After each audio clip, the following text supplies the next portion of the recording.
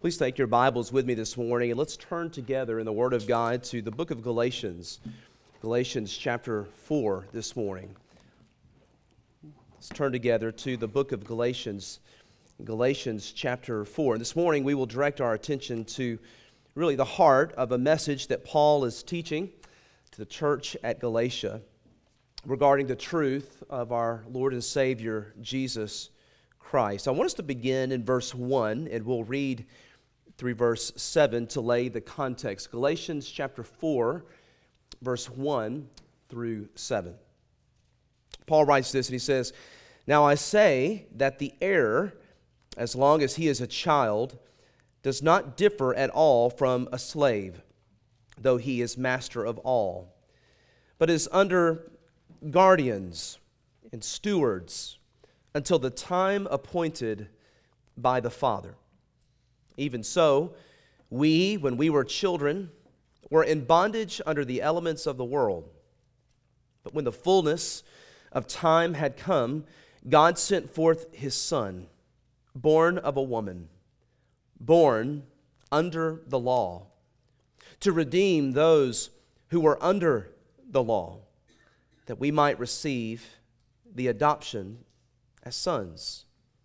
And because you are sons, God has sent forth the Spirit of His Son into your hearts, crying out, 'Abba, Father.'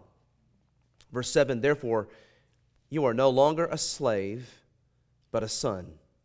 And if a son, then an heir of God through Christ." Well, this is the word of the Lord. For many people, this time of year, what we would call the observance of Christmas, is a special time of year for them.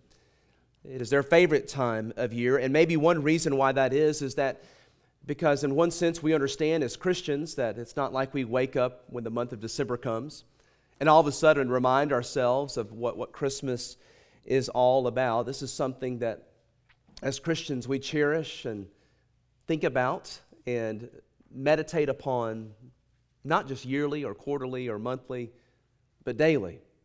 We think about how our God has come for us as His people, His first advent. But I think maybe I could articulate for many this morning why this is a special time of year, but maybe a favorite time of year is just the gospel echoes that are reverberated all around. Maybe in a way that is different than any other time of year. Literally everywhere you go, you see echoes of Christ. Now, as is already stated in the prayer this morning, I'm not sure many or most, if all, truly know what they're singing about, truly know what is we often say, is the meaning or the purpose for the season. But the Christian, the disciple of Jesus, cannot help but hear these things and have their hearts stirred up in wonder and praise at the coming of our Messiah, the coming of our Savior. In fact, if we were to take a poll this morning, many of you would have a favorite Christmas carol, and you would no doubt passionately state, "Here is why I like this one." And it would probably boil down to a particular phrase or purpose or statement that is found in that Christmas carol that draws your heart to it. I want to read to you what I feel like is the melody line of really summarizing all the Christmas carols, and it's found in "Hark the Herald Angels Sing." "Hail the heaven-born Prince of Peace," Wesley writes, "hail the Son of Righteousness. Light and life to all He brings, risen with healing in His wings. Mild He lays His glory by, born that man no more may die. Born to raise the sons of earth, born to give them second birth. Hark the herald angels sing, glory to the newborn King." Friends, this is the melody line of the incarnation of Christ. This is what it's all about. This is what humbles us. This is what stirs our hearts up to praise our Lord and Savior, Jesus Christ. Particularly that line, born to give them second birth. Friends, you and I cannot sing that song without understanding, to those of us who are in Christ, to those of us who've truly experienced the new birth, we are those who have tasted and seen of the goodness of the Lord. Amen? We are not those who are walking as we once were in our deadness, in our trespasses and sins. When we sing that line, it means so much to us. Born to give them second birth. More about that in just a moment, but the new birth, the doctrine of regeneration. Here in Galatians chapter 4, Paul is writing an epic work to the church at Galatia. He's guiding them like a loving, faithful shepherd to understand the distinguishing marks of the law and the gospel. The concern of legalism and reverting back to legalism and living under the grace that is found in Jesus Christ and His finished work. Right here in the middle of chapter 3 and chapter 4, Paul inserts, in making his argument about the covenant of grace, who we are as children of grace and walking in the grace of Christ, he gives us a most beautiful portion of Scripture regarding the incarnation of Christ. This morning, I want us to consider for a few moments here, beginning number 1 in verse 4, Paul points to the moment of His coming. The moment of His coming. Here, in describing the arrival of the Savior, of the Christ child, Paul uses Holy Spirit-inspired, beautiful language that just jumps off the page at us. And it's not just beautiful in a literary sense or structure. It is beautiful because God wrote this. It is pregnant with meaning. There's a density to the text in the phrase in verse 4. But when the fullness of time had come, God sent forth His Son. Throughout history, many people have viewed God in different ways. False views, and I will not take the time this morning to walk through deficient, heretical views of God, but I will point out one, and it's the view of deism. Deism. If you're familiar with deism, deism is the view and the belief that there is a God, but that God is not actively involved in the details of men, that He is not actively caring, He is not actively in the weeds. We often hear CEOs or board leaders or people up high say, we just try not to get into the weeds. We just stay out of the fray. Not our God. Here, Paul points us to the fact, the moment of His coming. And when was that? It was a moment that was not 1 second sooner than God purposed and planned. And it was a moment not 1 second later than God purposed and planned. This false view of deism, and the reason I picked that one is there are many famous people, even in our nation's history, founding fathers and others, who held to the belief that yes, there is a God, but that He has created all things. And in a sense, much like a watchmaker who takes a watch and puts the parts and the components together and he winds it like an old-fashioned timepiece. He has wound it, and now it is operating, it is ticking, and now He has walked away, and He is no longer personally involved in the things that He has set in motion. Church, I'm here to tell you that is blasphemous. I'm here to tell you this morning that is wrong. And I will not take the time this morning to walk through portion after portion of Scripture to show you how that is wrong, but I will point you to one verse found in Galatians chapter 4, the beginning of verse 4, that summarizes why that is wrong. But in the fullness of time, but when the fullness of time had come, God sent forth His Son. Here Paul is pointing us to a particular doctrine about who God is. And that particular doctrine, who God is, as we think about the attributes or the perfections of God, is singularly the decree of God. The decree of God.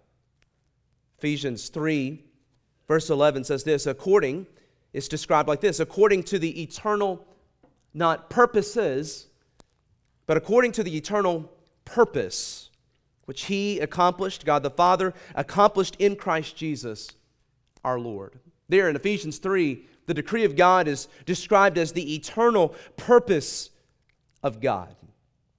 In Acts chapter 15, verse 18, it's given to us in this way. Known unto God are all His works from all eternity. What are we talking about? What we're talking about is the decree of God. church, be comforted this morning in a world that is constantly reacting. It is consistent with creatures to scramble.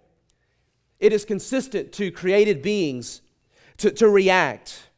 But in a world of reaction, we have a God that never reacts. He only acts. Known unto God are all His works, even from the beginning of the age, even from all eternity. Peter describes the decree of God in Acts chapter 2, verse 23 as His determinate counsel and foreknowledge of God. Turn with me briefly to Genesis chapter 3 and verse 14. Let's turn together to Genesis chapter 3 and verse 14, and I want to point you to the beginning seeds, what is described as the proto-evangelium, the gospel in seed form, the promise of the gospel. And remember, as we read Genesis 3 verse 14, as we consider the moment of Christ's coming, that God only acts. He never reacts. When Adam and Eve sinned, God did not have to consider and have a cup of coffee and meditate within Himself and draw out a new blueprint and come up with now plan B or plan C. In Genesis chapter 3, verse 14, notice there, so the word of God, the word of the Lord, came to the serpent and it said this.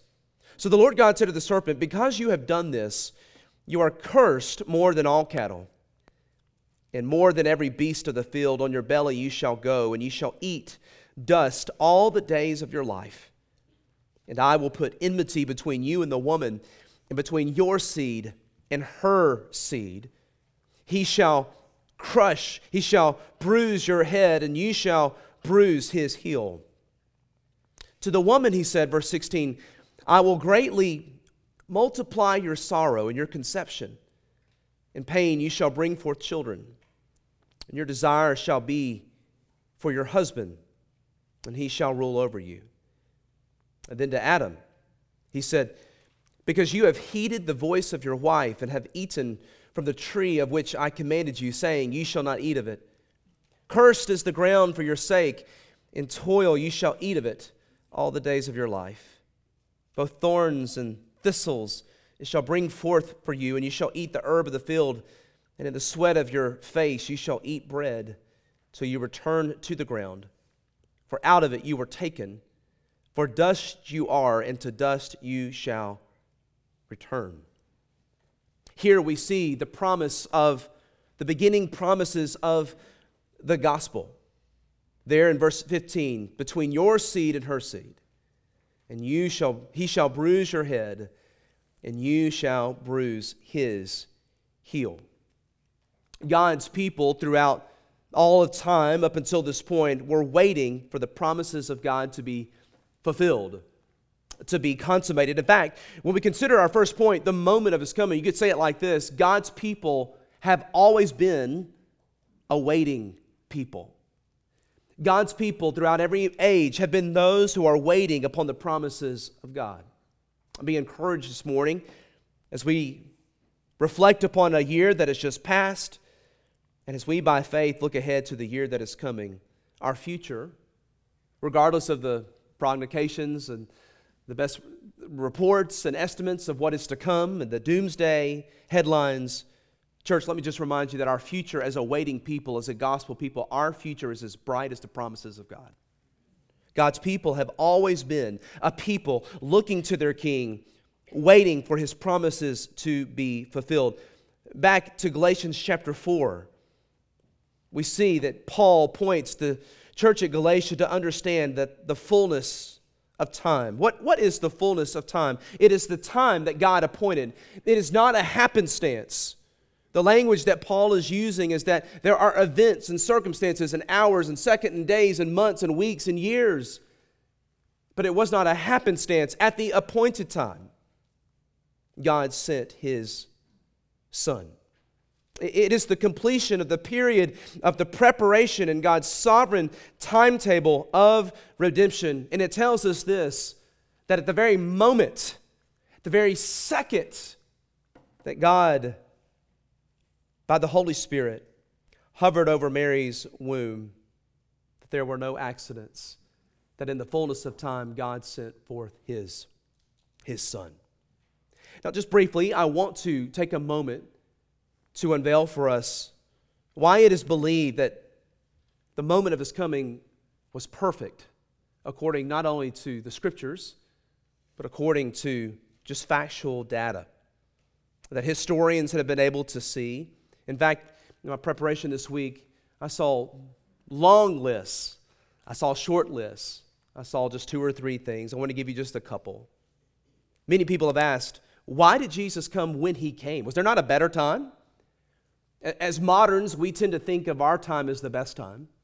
We tend to look at history past with rose-colored glasses. We tend to judge it more harshly. One of the laws of studying history is not to judge anything outside of its time, to understand it within its construct, to understand it within its framework, to understand it within its background structure, and to understand the mindset of the times. To view history past through the lens of today alone is a path for sure failure and skepticism. Friends, as we look backwards, it's believed not only theologically that God brought His Son, as Paul describes, in the fullness of time, but practically it was the right time religiously in the life of Israel. Israel, through its captivities, namely its Babylonian captivity, had forsaken its idolatry, its idols. In fact, during the exiles, the synagogues were established with specificity. Schools and courts and adherence to God's law was strictly followed. The people of God had the completed Old Testament canon of Scripture. God's truth and His Word fed them, led them, and guided them. Has it ever dawned on you that the apostles and during the ministry of Jesus, outside of what He was currently doing, the Bible that Jesus memorized, the Bible that Jesus had was the Old Testament Scriptures? The Bible that Jesus preached on the day of Pentecost was the Old Testament Scriptures teaching the Jews of the promised Messiah who was to come, that they crucified the Lord of glory. But what text did He use? Peter didn't use, turn in your Bibles to Acts chapter 16. I'm being facetious. Peter quoted from and pointed back to the Old Testament Scriptures. It was the right time religiously. Secondly, it was the right time culturally. Under the great leaders and those who have taken over the world, God raised up one man singularly, Alexander the Great, to dominate the whole known world. Wherever Alexander's dominion went, he established what was known as Greek culture. And with that Greek culture, Greek language, Koine Greek, Greek writing. In fact, literacy was at an all-time high under Alexander the Great's reign. It was a great time culturally for God's Word to come forth in a particular way in the coming of His Son, for the church to be established, to worship, and to make disciples. Thirdly, it was a wonderful time politically. Now, we could all look to negative examples and say, what abouts? But just hear the points that I'm trying to make here this morning. Politically, it was the time of peace. It was considered the Pax Romana. There was no war taking place outside of the oppression of the Jews. Yes, they were under the Roman occupation, but even that considered, it was a time of peace. It was a time of economic and political stability. Roman infrastructure and roads were taking place and being built all over the known world. The Greek language, the Roman infrastructure, the Roman roads, you can see the sovereign God of history, capital H-I-S, writing His story. Raising up everyone and everything, as we've been seeing in the book of Esther on Sunday evenings, for such a time as this. In fact, turn with me, if you will, to John chapter 1. John chapter 1, as we move from point number 1, as we consider the moment of His coming.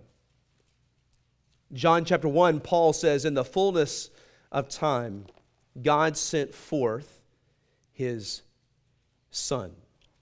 John, writing and picking up here on this thought, gives us further amplification and a cross-reference here to help us to understand just exactly what this is. John chapter 1, verse 1, maybe some of the most beautiful descriptions of the incarnate Son of God. John writes this. He says, "In the beginning was the Word." The Word is another name for Jesus Christ, the second member of the triune Godhead. In the beginning was the capital W, Word. And the Word was with God, and the Word was God. And He was in the beginning with God. All things were made through Him. And without Him, nothing was made that was made. In Him was life, and the life was the light of men. And the light shines in the darkness, and yet the darkness did not comprehend it. Let's just hit pause here for a second as we think about in the fullness of time. Notice what John is saying is that all things were made through Him, and without Him nothing was made that was made. If you understand this rightly and appropriately, Jesus Christ, the Creator, listen, in a sense, made the very cross that He was hung on. Nothing was made without His participation. Jesus Christ is this perfect Savior. All things were made through Him, and without Him nothing was made that was made. In Him was life, and the life was the light of men. And I want to just remind you that the greatest light on that night was not the light of the angels. It was not the light of the stars that guided. It was the light of Christ. And that light shines, verse 5, in the darkness, and yet this spiritually dark, blinded world did not comprehend it. Then look with me, verse 14. The Word became flesh and dwelt among us, and we beheld His glory, the glory as of the only begotten of the Father, full of grace and truth. Here John gives us further amplification on the moment of His coming. When the fullness of time had come, God sent forth His Son. Secondly, notice with me this morning the means of His coming. Again, we notice this in verse 4. The text tells us that God sent forth His Son. Jesus did not come abstractly. Jesus was sent by God the Father, the first member of the triune Godhead, to redeem us as sinners. Turn with me to John chapter 3, verse 16. And as you're turning there, I want to remind us, as those who've been redeemed by the precious blood of Christ, that every aspect of salvation's plan begins with God. God is always first. God is always previous. Salvation is God's idea. Salvation is God's plan, designed and planned out before the foundations of the world. God sent forth His Son. 1 John 4:19 says, we love Him because He first loved us.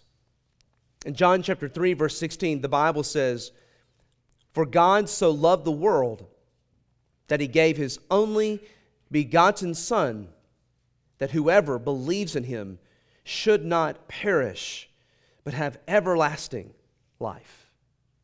God sent forth His Son. God is the author of salvation. No doubt today and tomorrow and the coming days, you will have moments of celebration with your family. You will give gifts. You put thought into those gifts. You've wrapped those gifts. These are moments of celebration. Why do we give gifts? I think it's appropriate to give gifts at this time of year. I think it's special. I think God is delighted when we express to one another our love and care for them. God is the great gift giver. For God so loved the world that He gave. Gave what? Gave whom? That He gave His Son. Friends, the gifts that we will open today, tomorrow, and the coming days, it's interesting what happens, right? We unwrap the bows, we unwrap the presents, and people, particularly children, begin to play with those novel devices or contraptions and toys. For some, within minutes, they're broken. For others, by the end of the day, they're already in the trash heap, cannot be repaired. For others, if you give it enough time, they will all eventually make their way to the landfill. But God, notice here in verse 16, the gift of His Son, its worth, there's so much wrapped up here, is that we should not perish, but we should have everlasting life. God is the one who planned salvation.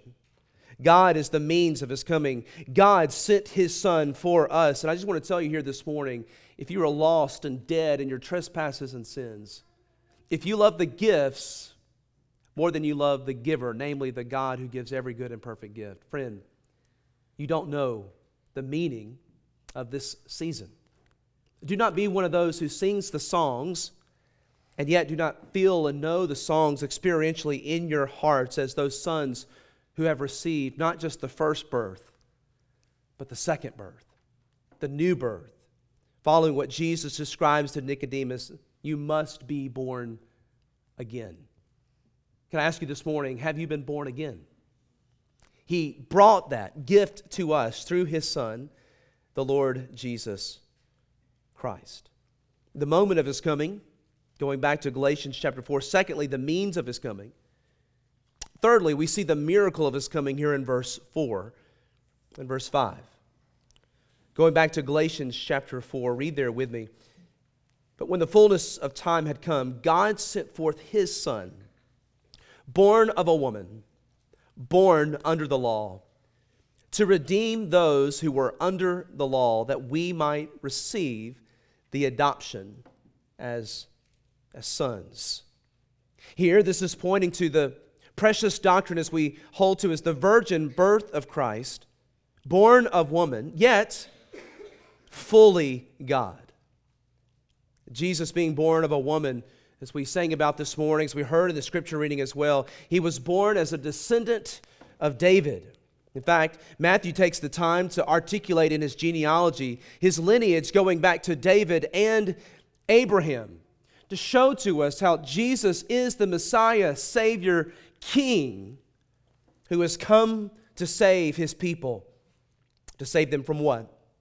To save them from their sins. He was born under the law. Briefly with me now, go with me to Romans chapter 8, verse 3. Romans chapter 8 and verse 3. When Jesus came, He came under the law, born under the law, to fulfill salvation for His people.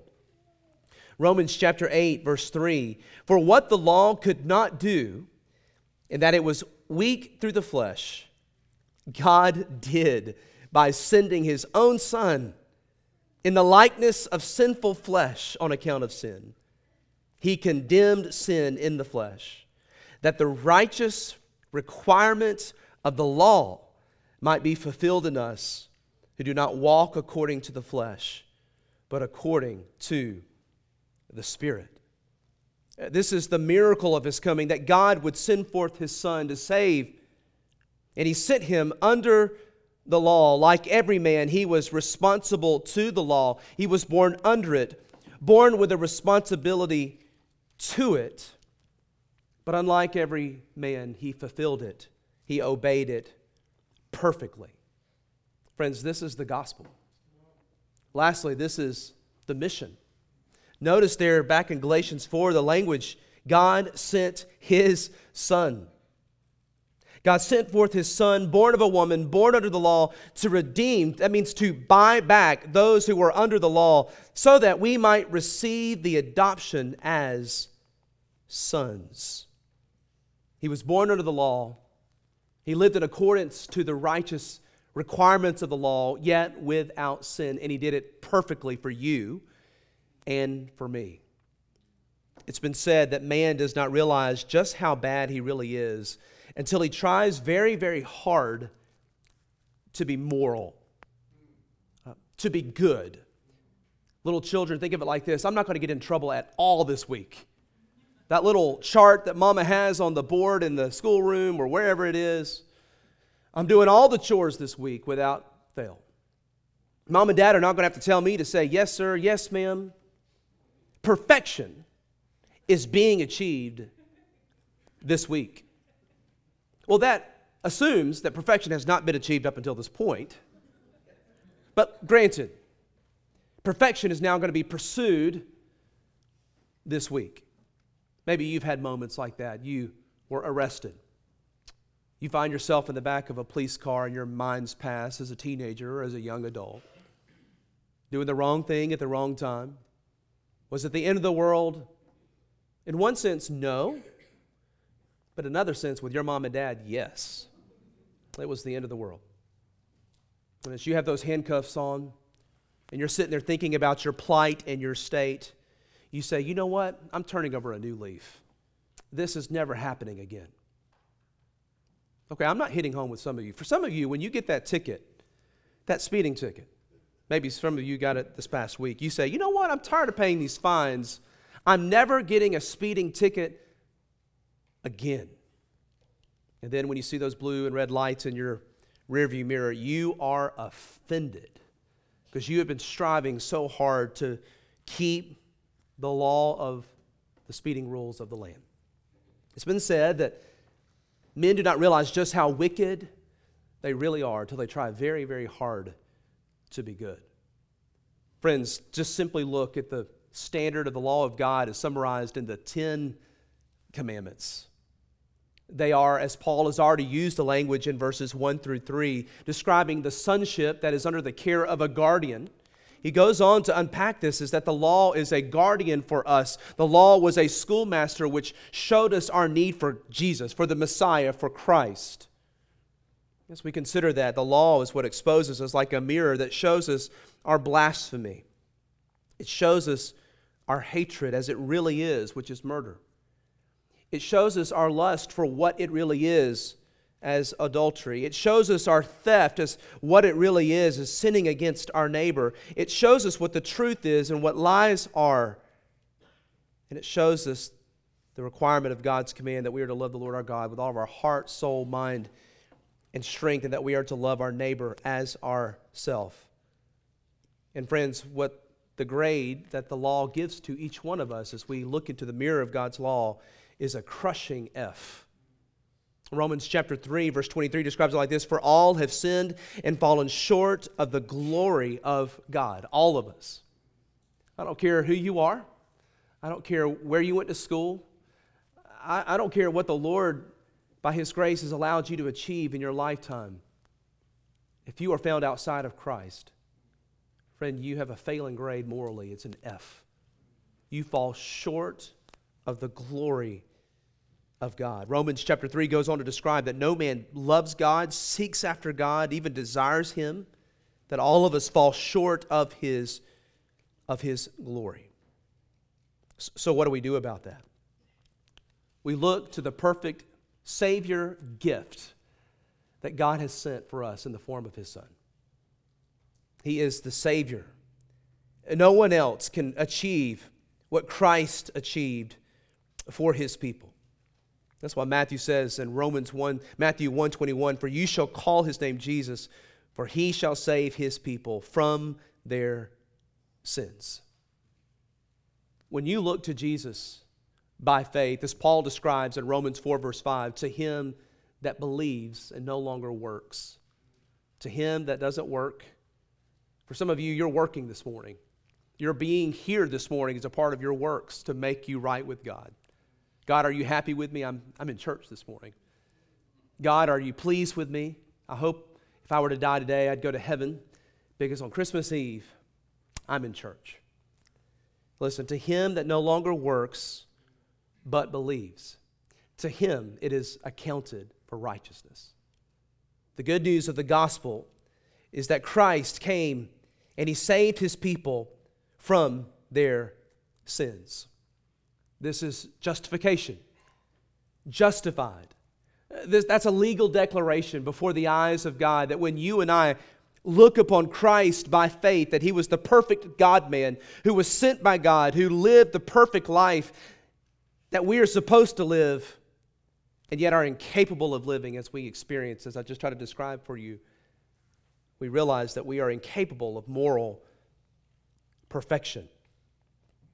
He came and lived it perfectly. And when we look to Him by faith and confess with our mouth that Jesus Christ is Lord and believe in our heart that He has saved us, and we repent of our sins and turn and look to Him alone and live for life and salvation, the Bible tells us that we are justified.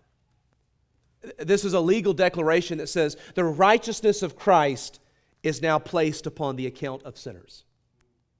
And the sinner's sin is placed upon the perfect Son of God, who is the only one who could save us from our sins.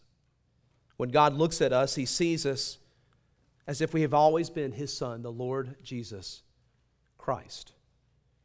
How does Jesus save us from our sins? Well, He saves us not only through justification. We realize this salvation is being realized in real time as we are being saved in sanctification. There is a struggle with sin. There is a battle with sin. And by God's grace, our minds and our hearts are transformed and renewed day by day as we spend time in His Word, and His Spirit, as His Spirit leads us into the truth, as His Spirit creates within us through the new birth, new hungers, new desires, new passions. So as the things we once loved, we no longer love. The things we once would never be found doing, we now love and embrace His truth, His Word, His church, His kingdom.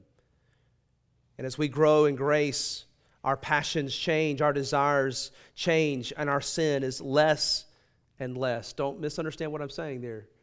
In sanctification, we're not sinless, but there's a very real aspect that as we grow in the faith and grow in grace, we are sinning less and less, and it's all by His grace. Our eyes are fixed upon Jesus. We're looking to Jesus, the author and the finisher of our faith. And the day will come, finally, where we are glorified. Glorification. You shall call His name Jesus, for He shall save His people from their sins. This is salvation, not just from the penalty of sin. This is salvation from the presence of sin. You know, what's interesting is we were talking about the gospel echoes of the season echoing around about all around us. There's maybe one word that echoes more than any other word, and it's this: peace. Peace on earth. Even lost men understand and desire peace. There would be no conflict, no warring, no strife, but they only understand it out there, but they don't understand it in here. Friends, Christ came not only to bring peace out there, once fully and finally the day is coming where He will establish His kingdom and His reign, joy to the world. But the good news of the gospel is that He has brought peace in here. And this is expressed through the work of adoption. Now notice what Paul writes there as we conclude this morning. Look at there, Galatians chapter 4, verse 5. And he says this: to redeem those who were under the law, that we might receive the adoption as sons. Adoption. Well, how is that expressed? What does that look like? He goes on in verse 6 to describe it like this: and because you are sons, God has sent forth the Spirit of His Son into your hearts, crying out, Abba, Father. Therefore you are no longer a slave, but a son. And if you are a son, then you are an heir of God through Christ. J.I. Packer writes this regarding the beautiful doctrine of adoption. He says this in his book, Knowing God. He says, adoption is the highest privilege that the gospel offers, higher even than justification. This may cause the raising of eyebrows, for justification is the gift of God on which, since Luther emphasized and placed the greatest stress, we are accustomed to say, almost without thinking, that free justification is God's supreme blessing to us as sinners. Nonetheless, careful thought will show that the truth of the statement that we have just made. He goes on to say, but this is not to say that justification is the highest blessing of the gospel. Adoption is higher because of the richer relationship with God that it involves. The doctrine of justification makes us right before God, the judge. But in the doctrine of adoption, we are loved by God the Father. He goes on to say, to answer the question, what is a Christian? He says, the richest answer that I know is that a Christian is one who has God as his Father. If you want to judge how well a person understands Christianity, find out how much he makes of the thought of being God's child and having God as his Father. if this is not the thought that prompts and controls his worship and prayers and his whole outlook on life, it means that he does not understand Christianity very well at all. Here, as Paul points us here in Galatians chapter 4, and to bring us to a conclusion this morning, this is the beautiful consummation of the gospel, of the sending of God's Son, is that you and I are those here this morning because of the earnest of the Holy Spirit. Because when the fullness of time had come, God sent forth His Son. We are able to cry out this morning, Abba, Father. We have all the rights and privileges of an adopted son. We have in this gift of Christ eternal, as John 3:16 describes, everlasting life. As we marinate in this truth in the Word of God, as we sing the songs of the season, do you stop to give consideration to this wonderful tenet of the gospel, adoption as sons and as daughters? What Paul is saying is that at the proper time, at just the right time, God sent forth His Son to buy us back, to redeem us, to purchase us, to adopt us as His sons and daughters through the work of our older brother, the Lord Jesus Christ. Now, this message this morning is not a message fully on adoption, but I'll just say this: as Christians, all of us should be intimately interested in adoption. Because if you're in Christ, you are adopted. You're no longer a slave to your sin. You've been bought back by the finished work of Christ, and you are now a son.